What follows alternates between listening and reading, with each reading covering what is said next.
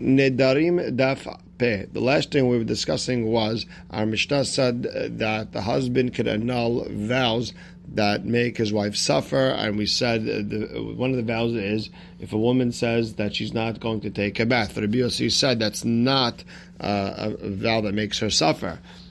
And the Gemara explained, we're talking about a situation where she said, all the fruits of the world are going to be asur to me if I take a bath. But the Gemara didn't like that explanation for two reasons. Number one is because tell her not to take a bath and you won't need a hafara. That's it. And nothing will be asur on you. And number two, just the language of Rabbi Yossi doesn't make sense.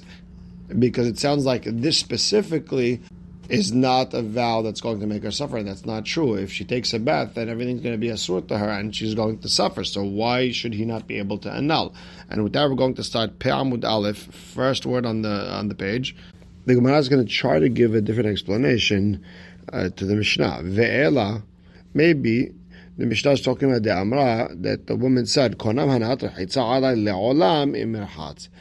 She is vowing that she will not benefit from a bath forever if she baths, meaning the prohibition, the vow only stands once she baths, meaning if she doesn't bath, then the vow never takes place. So really, the first bath is okay, it's only after that where it becomes a problem. And this is a mahloket that's going to be on Daf Petet between Rabbi Natan and Rabbanan in regards to different cases. We'll discuss it there. But Rabbi Natan holds if the vow didn't take place yet, then you cannot annul it. And Hachamim hold he can annul it right away because it could reach to a vow. And the Ran explains that Hachamim only allow the husband to annul or the father to annul when it's a vow that has to do with ta'inu nefesh, makes her suffer, or it's between him and her. But things that you could stay away from, like taking a bath. You don't have to take a bath. Maybe they cannot annul. So the Gemara explains. A woman said, "Konam hana'at rechitza alai." I vow not to have benefit from water from bath if I take a bath. Imirchatz. So mishum ha'achi mefela. That's the reason he could annul. What you going to do? Tirchatz, if she bathes, then she can never bathe again. Lot tirchatz, and if she doesn't bathe, itla nivula, she's going to be disgusting. If she lo hatza, it could be she doesn't take a bath. And for her to be disgusting, I don't care. But the Gemara pushes out because if the mahloket between Rabbi Yossi and Tanakama is if taking a bath is considered inui nefesh or not, litni hachi, then it should just say Rabbi Yossi Omer Tanai ze en bo inui nefesh. Rabbi Yossi should just say this condition is not considered suffering. That was not the language Rabbi Yossi said in the Mishnah. He said en elu nidre inui nefesh. Meaning, from the Mishnah, it sounded like that the mahloket between Hachamim and Rabbi Yossi is regarding the actual vow. If the vow has inui nefesh, then you could annul it even if the condition doesn't have suffering. And it's not true at all, because if the vow or the condition has nothing to do with suffering, then you can't annul it. Ela, the Gemara tries a different avenue, it tries a different direction. Ela de Amra, Hana'at rechitza alai le'olam imirchatz hayom. She's vowing not to have any benefit from bathing forever if she bathes today. And over there, Tanakama holds that not taking a bath for one day is considered suffering, and therefore the husband could step in and annul. Not taking a bath from one day is not a big deal. It's not considered disgusting. But the Gemara has a problem. Shanita imirchatz. Okay, you explained to us what it means in the Mishnah when it says imirchatz. You explained it that she said she's not going to bathe forever if she bathes today. Great. Explain to us the case, or what exactly would be the vow in the case of I will not bathe. So, if you want to say, if you want to say that she's never going to take a bath if she bathes today, then lama lehafara. Then why does she need hafara? Let her take a bath, meaning get it done, and you don't need a hafara. So Amar Rav Yehuda, he explains, the Amra hana'at rechitza alai le'olam im lo irchatz b'mei mishra. She vows that she's never going to take a bath forever if she doesn't take a bath in water that had linen or flax soaked in it. Now that water is disgusting, and in order for her to be able to take a bath, she needs to do something disgusting. That becomes inui nefesh, that becomes suffering. And over there, the husband could step in and annul that vow. We learned something like that. Imlo et kashet beneft. A woman says, I'm not going to put on makeup, I'm not going to decorate myself, I'm not going to adorn myself unless I put on myself kerosene, something disgusting. Lichluchu, it's disgusting. And over here, the only way she's going to put on makeup if she puts on only if she puts on something disgusting, and that would be the case of imlo erhatz. The same idea, and the husband could step in and annul. And Amar Rav Yehuda, he explains when it says im erhatz in the Mishnah, de amra hanaat rechitza le'olam alai im erhatz hayom, that the woman vowed she's not going to have any benefit from bathing forever if she bathes today. Ve shavuah shelo erhatz. And then she swore, and the part where it says lo erhatz is a swear that she won't bathe forever. And the mahloket between Rabbi Yossi and Tanakama is if not taking a bath forever is considered inui nefesh or not. According to Rabbi Yossi, he holds it's not a big deal, and according to Rabbanan, he holds it is a big deal. It is considered suffering.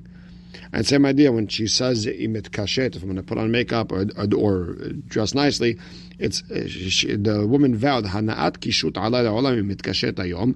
I'm never going to benefit from adorning myself, dressing up, if I dress up today. And she adds shavuah shelo et kashet, and she also swears that she's not going to put on makeup. She's not going to dress nicely forever. And the mahloket is if not putting on makeup, not dressing up, is considered inui nefesh or not. So the Gemara asks, Amar le Rabbi Nada Rav Ashi, if we're talking about a woman who prohibits herself bathing through a swear, then hay elu nedarim ushvuot mi ba'il lemitne. Then in the Mishnah it should have said these are vows and swears that the husband is allowed to annul. It should mention both of them in the Mishnah. So Amar le Rav Ashi explains to Ravina, tene, okay, then just add that word, just write, elu nedarim ushvuot ve'ibaitim. Or you could say shavuot nami, haynu nedarim, you could say it's the same thing. That's what, meaning, not to get too deep, but shavuot and nedarim, same idea. Ditnan, kenidre reshaim neder, benazir, korban, u'shvuah.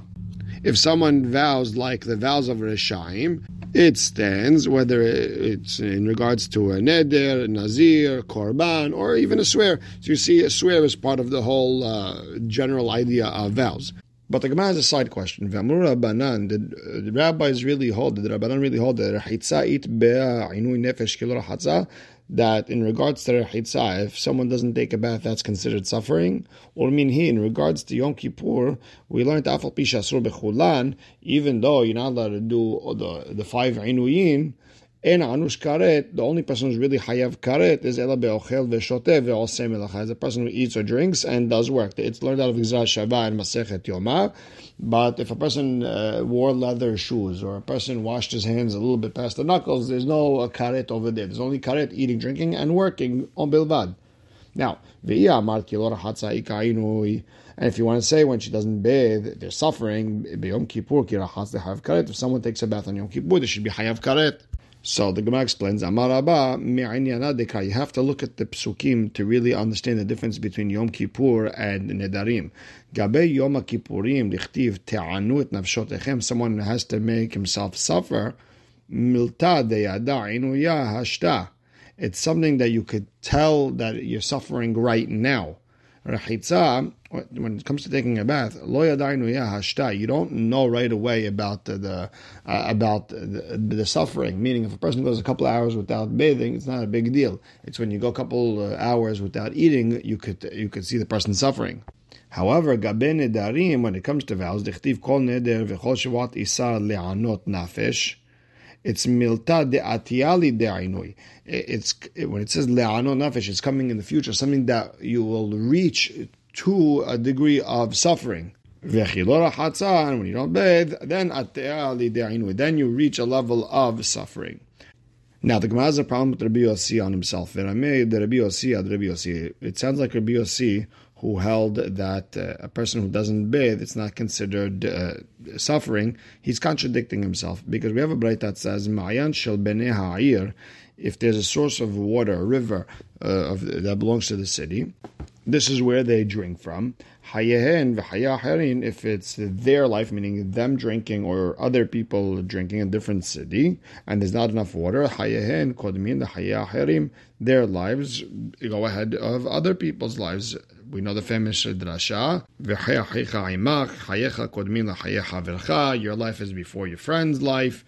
And same idea, behemtam u'behemat achirim, if it's their animals' lives, that's their livelihood, that's where they drink from, and other people's animals drinking from there. Behemtam kodemet lebehemat achirim, their animals go before other people's animals. Kvisatan u'kvisat achirim, if it comes to their laundry and other people's laundry, kvisatan kodemet lekvisat achirim, their laundry goes first.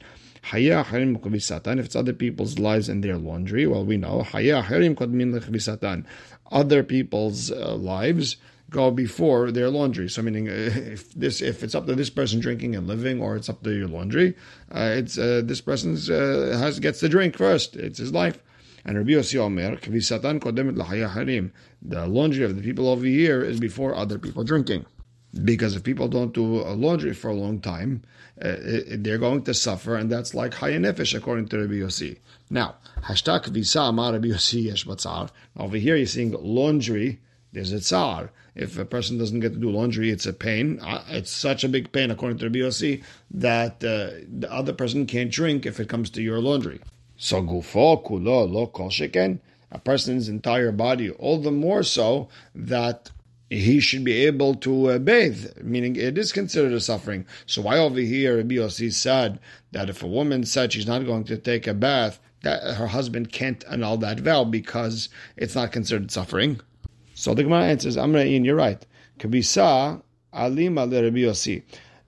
Rabbi Yossi, for him, laundry is a very stringent thing. It's a very delicate thing. The Amar Shmuel Hay Arbu Bita Deresha. Grime on someone's head, Matiali De'avera, leads to blindness. Arbu Bita Demane, grime on someone's clothing, Matiali De Shamu Mita, leads to madness, a person not becoming well in the mind. Arbu Bita De Gufa, if there's grime on someone's body, it's going to reach to boils and sores. So Rabbi Yossi's thinking is as follows. Boils and sores, there's healing for that, but shamu mita, where a person becomes mad, insane, crazy, there's no healing to that. And that's why to Rabbi Yossi, laundry is much worse than the body bathing. And we'll stop right here. Baruch Hashem le'olam. Amen ve'amen.